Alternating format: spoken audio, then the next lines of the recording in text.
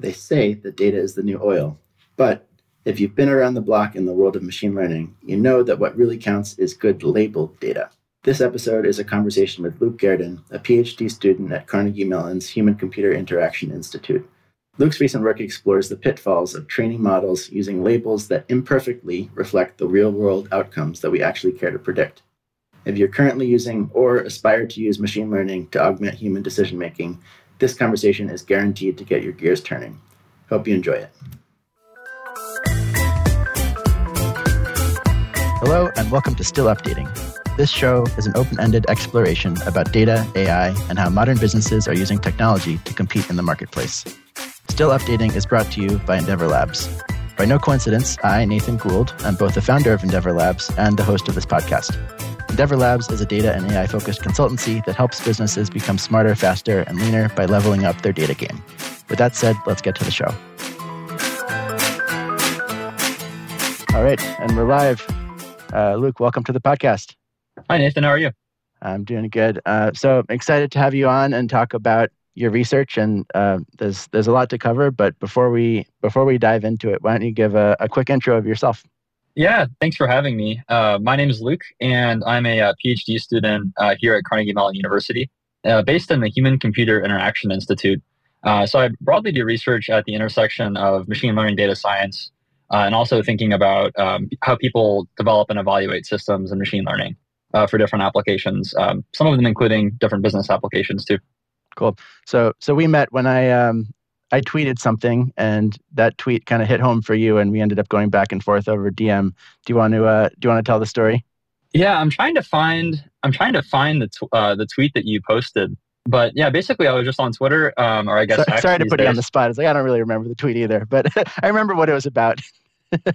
Yeah, I just remember that I just saw my timeline. There was just this post about talking about how in a lot of data science applications, the labels that are targeted by these various models are really imperfect, and they imperfectly represent, oftentimes the task that's trying to be performed by the model. And that was the first time. So we've thought about this from a research perspective some, but that was the first time that I saw folks with a lot of industry experience or people deploying real-world systems with a lot of awareness of it. And I just remember, I don't remember the exact wording, but I just remember feeling really excited about it. So I think I gave it like a like or a retweet and messaged Nathan about it to chat about it more. So it's pretty exciting to talk about. And yeah, it was a great way to connect with someone on Twitter. Yeah, that's an issue I'm very interested in. And I think it's like issues with data label quality are some of the more insidious problems in the world of data science, because it's so hard to tell just looking at the data and analyzing it whether you're dealing with good labels or bad labels. But anyway, that's a good bridge into probably like maybe more in-depth discussion of your research. So why don't you tell us what's keeping you busy these days, and what is your research all about? Yeah, totally. So I think a lot of what I think about day to day could be actually related to, could be described as model evaluation or also problem formulation in data science. Basically thinking about a lot of situations where folks introduce predictive models to help them make data-driven decisions, and trying to understand and improve how they map the goal of their task. So what the stated goal, which is maybe to use a model to improve some downstream outcome related to the organization, and then kind of mapping that process down into how do you actually turn the available data sources into a model that you can leverage, and really studying whether that model is doing what you think that it's doing. So oftentimes you sit down with a goal for a model and you measure it with some different labels or different downstream outcomes. But there's actually a lot of issues that can come into play. I think the word you used is insidious. I think that's a good word, because a lot of the evaluation tools that you get out of the box that you would, if you go to Medium and you read about AUROC or accuracy or a lot of different metrics, don't necessarily pick up on these issues. So from a research perspective, I'm really interested in developing kind of technical evaluation tools, but then also actually working with different practitioners, data scientists, and folks to understand how these issues come up into practice and how we can better proactively identify and mitigate them. Got it. Can you give us, just to make this a little more concrete, like maybe a few examples of this issue kind of not handled properly and some of the negative consequences that might arise out of that? Yeah, that's a great question. One of the examples that folks cite for this the most often, at least academic people, and if you read papers in this area, there was a healthcare model that was deployed throughout the United States If you want to look up this paper, it's called like Dissecting Racial Bias in an Algorithm Used to Inform Medical Decision Making or something along those lines, published in Science.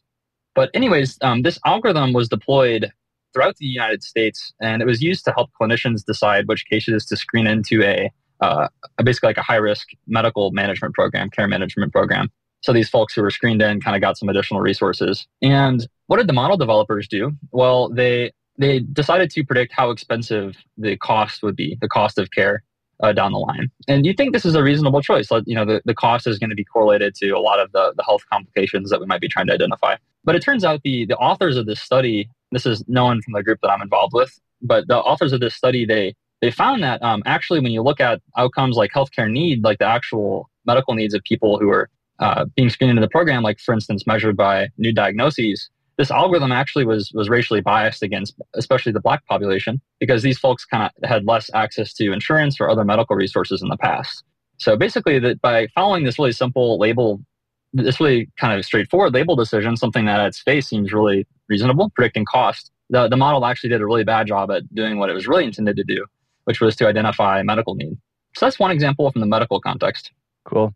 Yeah, so it's a super, sorry, did I cut you off? No, you're good. Yeah. Okay, yeah, I was just going to say, so got the idea, and it's like a super nuanced problem, and it seems almost impossible to study. So what does studying that look like in practice? And also, maybe this is a separate question, so start with that one, but I'm also curious, like if you're a practitioner, how do you start to think about, is this a problem that I have as I'm kind of building a model?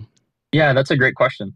Well, to begin, I'll zoom out a little bit. And this example that I just described to you is kind of one of maybe like 5 or 6 different challenges, at least I'm aware of, that are similar to this in terms of the issues that can impact models from an evaluation perspective. But for this particular issue, what you could start to do to think about if this is going to be a problem is first kind of write down the goal of this model. What's the decision that you're trying to inform with it? And in particular, kind of think about the fuzzy concept that you might be trying to identify with this model. So for example, in this case, it was medical need. That was what was actually trying to be targeted by this model, is identifying folks with high medical need. And then you map that broader dimension or consideration that you're trying to target with your model or improve. And often this could be also mapped to key performance metrics or things like that too, things like customer satisfaction.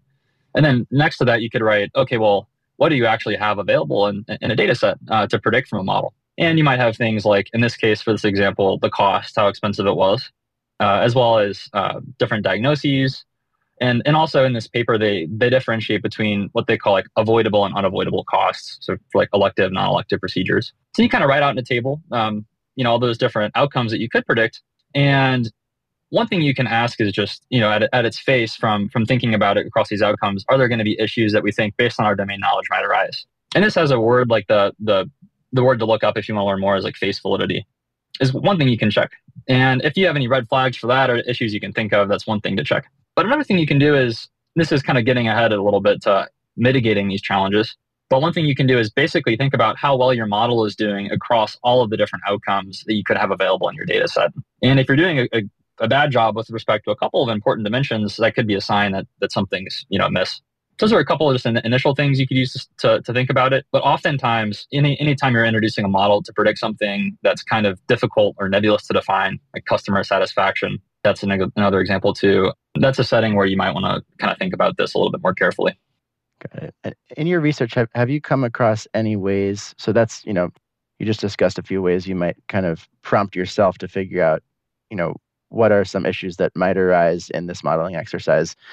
How about potential impact? Because I think in these situations, you'll often probably be able to come up with a laundry list of things that could go wrong. Like any modeling exercise is an exercise in, simplifying reality so that you can, map the inputs and outputs a little bit more effectively. And, they say, what is it? Like, all models are wrong, but some are useful, right? And this problem sort of feels like an outcropping of that reality that, you're never going to have a fully accurate model. And you always have to make these trade-offs. So how do you, when you sort of go through this exercise of, okay, here are all the things that could go wrong based on the way I'm sampling my data, the way I'm labeling my data, how would you think about assessing potential impact and figuring out are any of these things that might go wrong worth paying attention to? Yeah, that's a really important question. I think that gets to the core of a lot of this. Or is that question just too hard? Maybe there's no answer yet.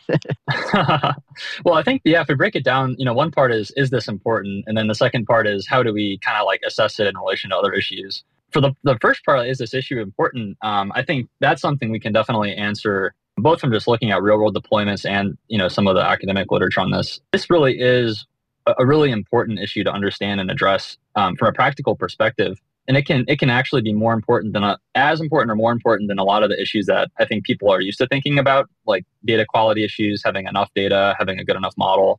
I think one example of this that I really liked, there was this recent, I think it was a science paper that came out, and it looked at these people who are folks introducing models to predict, like, say, toxicity of online comments or whether there's content violations. And the one thing you could do here is you could actually predict people's judgments. You could say normatively whether people normatively think that something is toxic or not.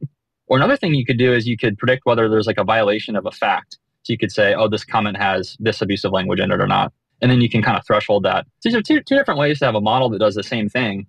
And what they showed is that if you predict the fact violation instead of the norm, basically you can have a model, like the model performance drops as like it's basically equivalent to removing, I have to remember the exact amount, but I think it's about removing about half of the data from your data set. So removing a very large proportion amount of data when you actually evaluate it with respect to the norms, the toxic or not toxic, you get a very large performance drop if you predict the wrong label. So I think you could kind of put this on a yardstick in relation to other modeling challenges that people might be aware of. I think I could guess why, but could you sort of share the intuition behind why that would be the case? Yeah, I actually don't know if I think people might be doing follow-up studies to understand exactly what's going on here. Okay. And in this study, I don't know if they dove into the exact factors. Maybe I can send you a link to the paper for folks who are interested in learning. But I think that the short answer is there could be like technical things with thresholding, but part of it is just they're just different tasks. And maybe people making these normative decisions take into consideration multiple factors. And if the tasks are different, if it's, if you're predicting the wrong task, you kind of have a ceiling in terms of how well you can do.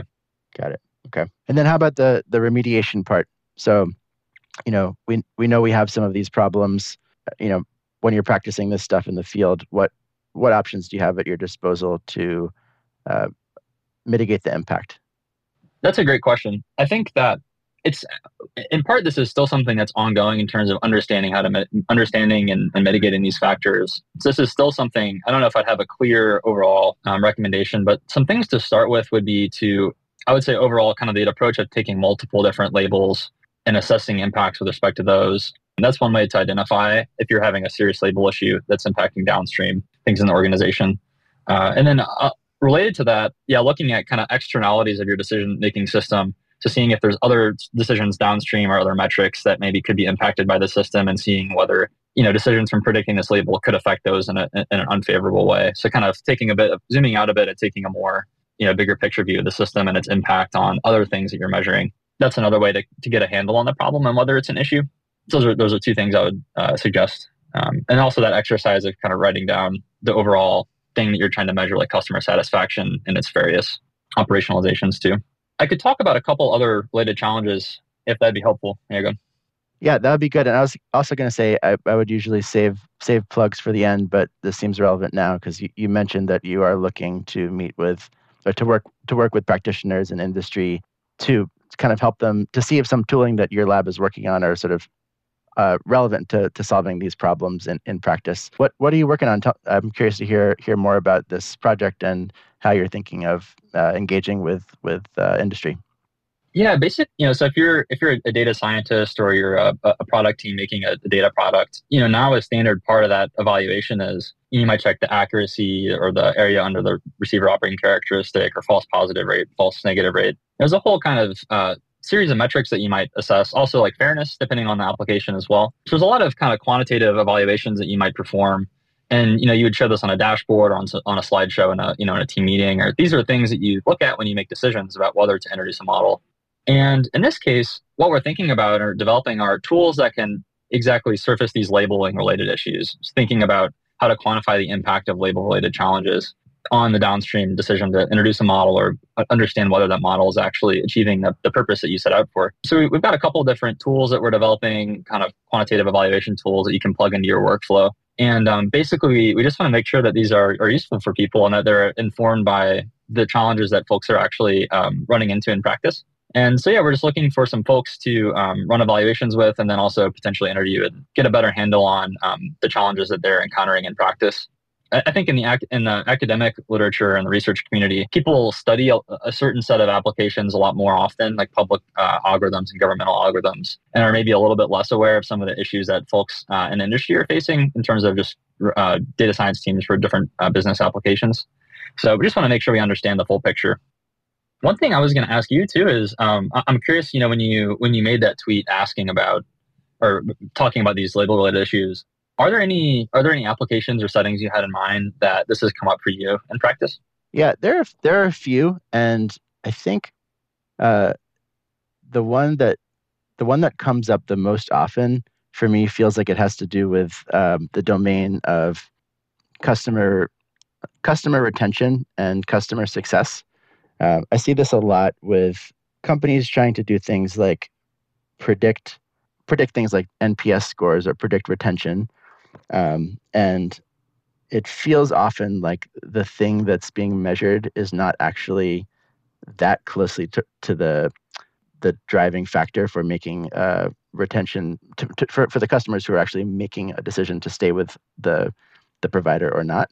And also, there's all sorts of interventions that are not accounted for in these analyses. So you'll have customer success teams who have some sort of process in place for intervening with unhappy customers. So it's, you meet once a week and you look at the customers who are, marked red on the dashboard, which means that either they've mentioned that they might churn or they're not using the product or XYZ, and everyone takes action items to go and talk to that person or talk to the point of contact of that client and see if you can kind of re-engage them, come up with a mutual action plan, and so on and so forth. Setting aside whether the question of whether that's actually a good way to manage customer success, that's sort of like this dynamic that's not really possible to account for if you're just looking at tabular data that's got a list of customers and their current NPS score and some other facts about them, right? So thinking about how do you actually do something useful in the space of trying to predict customer health or customer retention despite all of those interventions that are occurring on the basis of estimated understanding of health or likelihood to churn. So I would say that's one where it feels like this happens all the time. It almost never doesn't happen. It's always happening in that domain. And yeah, there are definitely other ones, but I'm curious to get your thoughts on that sort of dynamic. And does that kind of, does what I described kind of fit the mental model that you have of how these things go down, and how relevant is your research to sort of thinking and dissecting that sort of problem? Yeah, thanks for sharing that. That sounds like a setting that it's very common in industry, but also all of what I just talked about applies really directly there. And yeah, to dissect it a little bit, so there's a few things going on there. One thing is, what's the stated goal of the organization there? Well, it's to improve customer satisfaction basically customer satisfaction. Or you could say also retention, which maybe would be more directly measured by some indicator that you have available, whether folks stay on the platform or not. And you said, I think, that you feel like this is an issue, or there's a difference between the two. And that's oftentimes what happens is you have a sense of, you can have a model that's predicting retention or churn or satisfaction well, but if that's not directly mapping to the thing you're trying to measure, there's not an easy way to quantify that or understand that difference at this moment. So yeah, thinking about how to get at that more concretely, or surfacing differences between what you're trying to measure and what you're actually predicting is something we're thinking about a lot. And the other thing I'd dive into a little bit more there is this notion of interventions.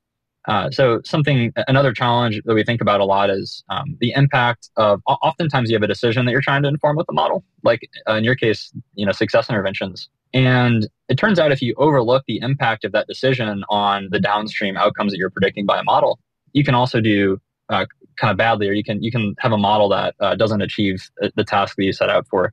And what kind of the way to set this up, if you were to set it up carefully, would be like an A/B test, or sometimes people look at an A/B test where the intervention is whatever success intervention you have.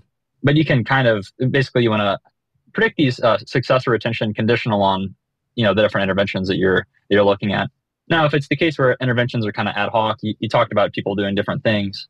Well, that's a situation where it's a little bit difficult in a data set to exactly write down that or to understand the impact of the interventions. And maybe they cancel out, or maybe they the interventions are additive. It's tough to say. But in that case, you'd probably want to have a more kind of a disciplined way. If there's a key intervention that you're considering, be consistent with that over a period of time, and then you can get a better idea of modeling, basically predicting customer retention or satisfaction conditional on whether that intervention is occurring or not.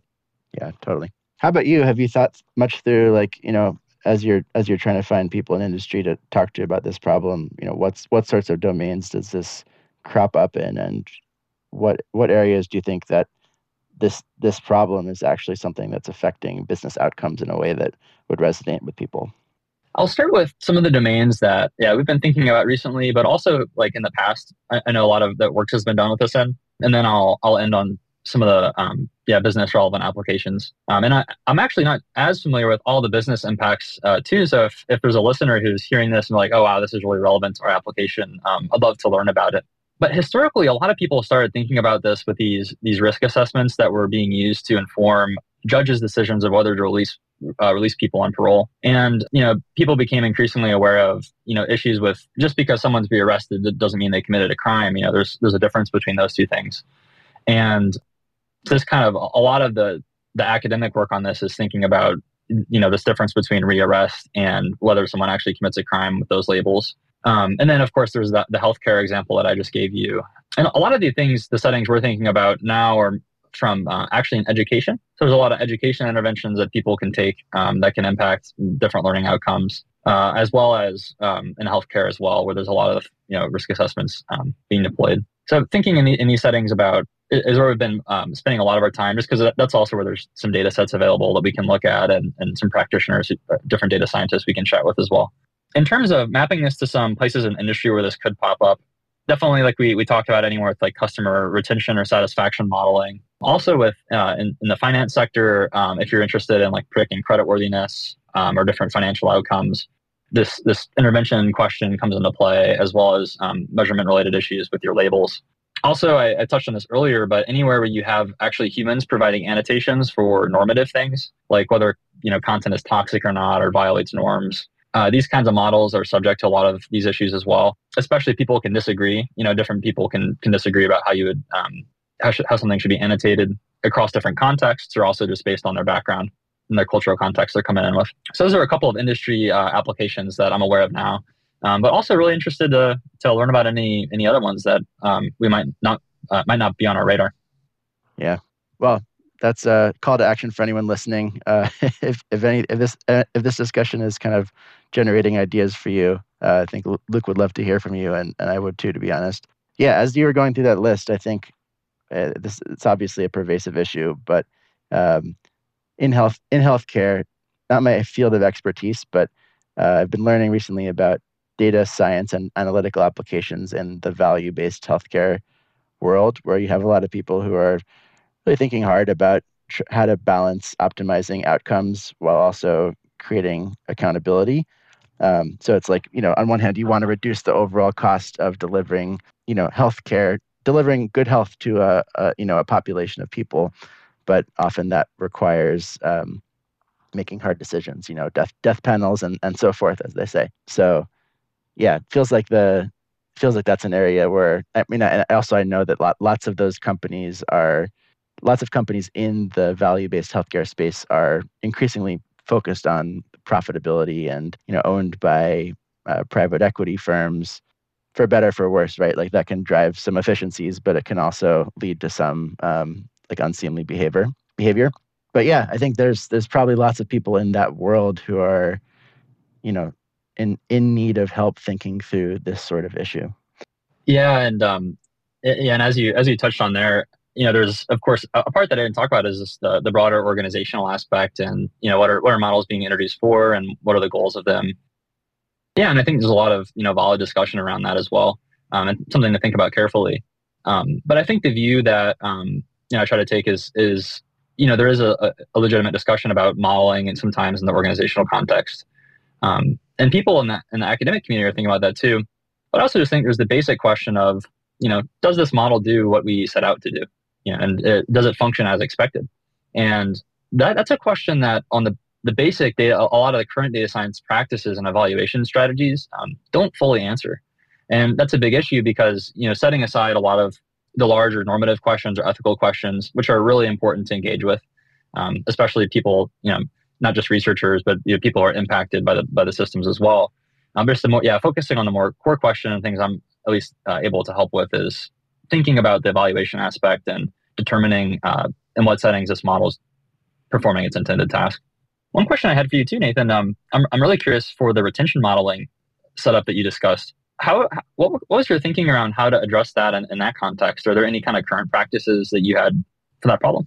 Yeah, actually, on the subject of organizational issues, like it does feel to me like these sorts of problems, having been on the front lines where a lot of models like this get built and delivered, and then have the problems that we've been talking about.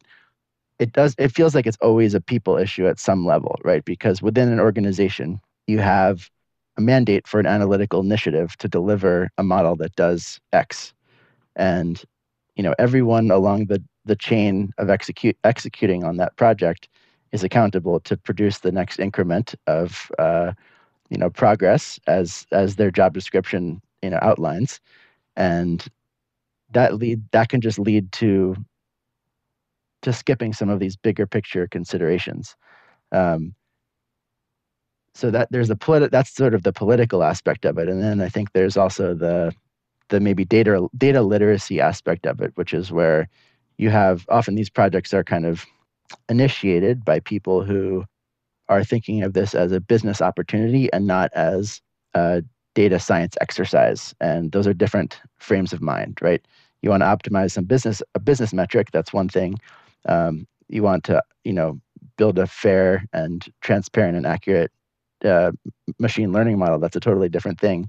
But you need to do one in the service of the other. And if there's not a certain level of data literacy and kind of like appropriate skepticism and kind of self criticality at that, upper decision level when a project starts, then that can sort of cascade downward to a point where these questions about data label quality and bias don't get asked, because on the ground what's happening is this kind of like sprint to the next deliverable, which is all about working with the data that you have and kind of making the best of that.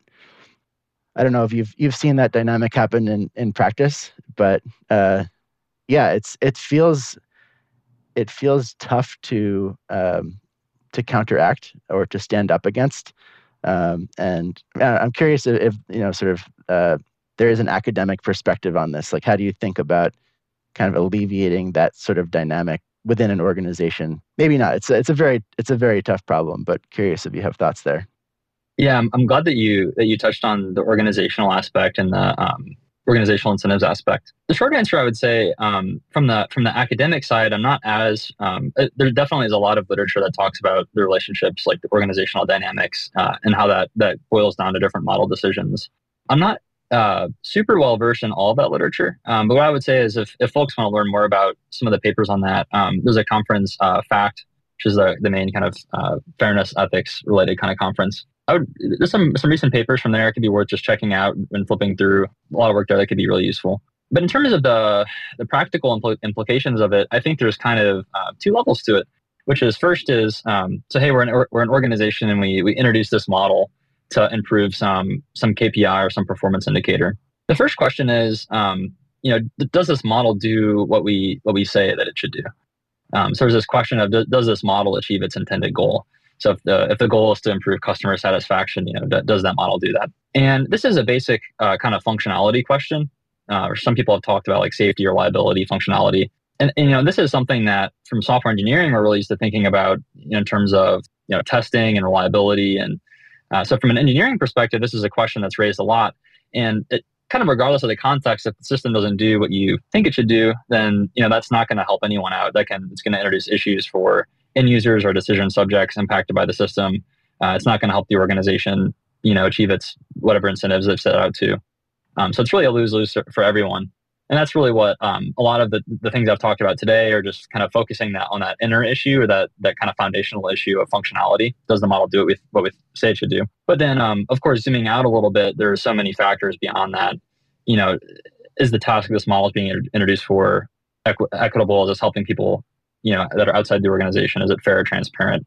A lot of broader concerns that are really important to think about across a lot of different stakeholders. So I think that second question, while really important, isn't necessarily the core focus of all the things that we've talked about today. Got it. But yeah, I'm really curious when you were encountering this churn prediction issue and noticing that a lot of the labels that were available, there might be some issues with. I'm really curious what kind of tools you use to think about that problem, or how you ended up thinking about solving it, and kind of like what the current best practices are from your perspective. Yeah. So good question. I could say I probably didn't nail it 100%, but I think that we did some things right. So one of those things is we really had to think about different cohorts of customers, right? There were some, not all customers were equal, and not all data points were equally relevant to different groups of customers. So I think kind of making sure, it basically comes down to inserting features into your data modeling efforts that capture the variation that exists in the real world, even if that wasn't part of the initial spec. So you can sort of look at, the population that you're trying to make a prediction about, and intuit, hey, this is not one population, this is actually three, because we changed the nature of the product 3 months ago, and these customers were sold this and these customers were sold that. So you just got to split them, right? They're sort of different exercises. So either, two separate models, or at least some indicator variable and we're getting a little wonky here, right? But at least an indicator variable somewhere in your training matrix so that you can differentiate between the two things. And then the other thing, this is more like a sort of human dynamic thing that we had to navigate, was, we were interested in producing this customer. It was really more about customer health than churn specifically. And I think that, so predicting, this was a challenge, is kind of figuring out what did our stakeholders need, what did they want predicted, what did they want modeled, and what action did they want to drive off of that. And it turned out it wasn't just one thing. They wanted to know which customers are at risk. They also wanted to know which customers should we engage with, should we have an intervention with. And they also wanted to track overall customer health at a macro level. So those are three completely different things that as a customer health stakeholder, you're probably not trained to know from a data science perspective that those are all different projects. Those are all different questions to answer. But we are sort of asked to answer them all. And so this is maybe more of a management trick than a data science trick. But what we ended up doing is delivering a model that predicted churn. I believe it was churn was kind of the eventual thing that we went with, or maybe there was a couple iterations on it. But we also just gave them the raw data. We were like, here you go. Here's a great report you can use to kind of slice and dice this in the way you need. And if there's kind of like a next level of sort of prediction or insight you need, it would be great if your team could kind of dig into the data their own and try to extract some of those insights, and we can help them if they get stuck. And what that accomplished was two things. One is kind of giving them a chance to developing some empathy with the difficulty of the exercise, but also, shedding light on the data itself, and helping the stakeholders realize some of the challenges of using the data as it was, and some of the label bias and sample bias, and how you couldn't magically go from the data we had to a perfect answer to their question. And I think that the thought process on the stakeholders' part was probably more valuable and more informative to the organization any model that the data team trained. So that was an interesting sort of growth experience as a data leader. Yeah, that's fascinating. Thanks for sharing that. Yeah, it sounds like by getting clear about the labels of the data, it also kind of like forced you guys to get clear about the task and the broader organizational context you're trying to set out to do. Yeah. And I think one pitfall that we avoided was where a lot of the complexity and the assumption making that goes into predicting something, rather than hiding it behind the walls of kind of a data science function, we brought it out into the open and said, look how hard this is. It's nearly impossible. And it was like the data, this was a B2B context where we were dealing with like hundreds and not hundreds of thousands of customers. And this happens a lot in industry, by the way, like, because you'll have like B2C and B2B are very different in a data context because you're dealing with very different orders of magnitude. And sometimes you're sort of at a B2B, in a B2B context, you're asked to translate a B2C thing to the B2B world, and it doesn't work. So the jaded side of me is coming out at this point, but you get the idea. Like, I think it is pure and simple an example of the sort of issue that your research is all about, but the solution was less technical and more just like manager jujitsu type of thing. Yeah, I mean the solution to a lot of these things, that's exactly it. It exists outside the data. It's about figuring out how to get clear about the context in which the model is used and the relationship between the model and the organization. And one thing your answer reminded me of, a resource that your listeners might be interested in that I found useful in thinking about business side of this. There's a book called How to Measure Anything, Finding the Value of Intangibles in Business, by like Douglas Hubbard, I think, he's a consultant. But that book's a lot about labeling and measurement and the relationship between decisions that are being reached and data sources. So that's an interesting book to start. I think there's some holes in there, some opportunities, for refining it. Some is several years old. I forget when it was published. 2014, not too old, not too long ago. But that could be a good starting off point for folks who are interested in getting a more thorough handle on some of these issues. Cool. Well, we'll put that in the show notes, and I can second the recommendation because I've also had it recommended to me many times. Nice. I've never read it. I think I've put it in my Amazon cart, but I've never pressed purchase. But I do think just investing in data literacy within organizations is really valuable. Super hard to measure the impact of doing that, but there's so many ways that having business stakeholders who have that sort of mindset and training can make life easier. Not just life easier for data scientists, but make business stakeholders better partners to data teams who are who are charged with coming up with these insights, and then can take those insights and use them appropriately. Kind of taking that data literacy skill into account. Cool. Where else are we going with this? Anything else you wanted to chat about? I think that that was most of it. I guess like one nice segue would be, in this example you just mentioned, what tools would have been helpful for you? Do you see anything going forward, any asks of the research community or other folks thinking about this that could kind of help this process for you, or in other cases you've seen it come up? Yeah, I mean, I think often my head goes straight to solving the political and organizational and communication issue, because these problems, I think, only have a negative impact when they actually make it to production. And somewhere along the way, you have to say, wait, we have this problem. Here's the potential impact. Here's what we might do to solve it, and then bring that to the table as an option. And right now, it feels like there's not a good way for data practitioners or people responsible for data products to really do that and sort of credibly put their feet on the brakes to slow down a project and make time and get resources to address a data labeling problem or a data quality problem or a data bias problem. So I guess my take would be even set aside remediating the problem itself. If there's tools or methods that can make surfacing and visualizing this sort of problem a lot easier, and talking about it a lot easier, like kind of creating a common language around it, that feels like where the immediate value would lie for a lot of practitioners in industry. Yeah, that's I got excited hearing you talk about that. Yeah, I think that's also our assertion too, is people when they evaluate models, if you have a PowerPoint slide deck about when you decide about whether to introduce a model, a lot of that discussion is also around, evaluation of its accuracy or its performance capability. And if there's a language and a set of tools or a way to communicate data label related issues in a way that's, quantified or really concrete about its potential impacts, that could help to maybe make the discussion a little bit more concrete.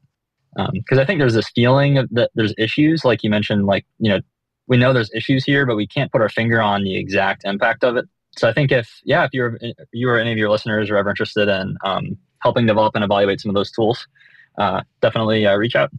Cool. Any last minute thoughts or things you want to plug before we wrap up?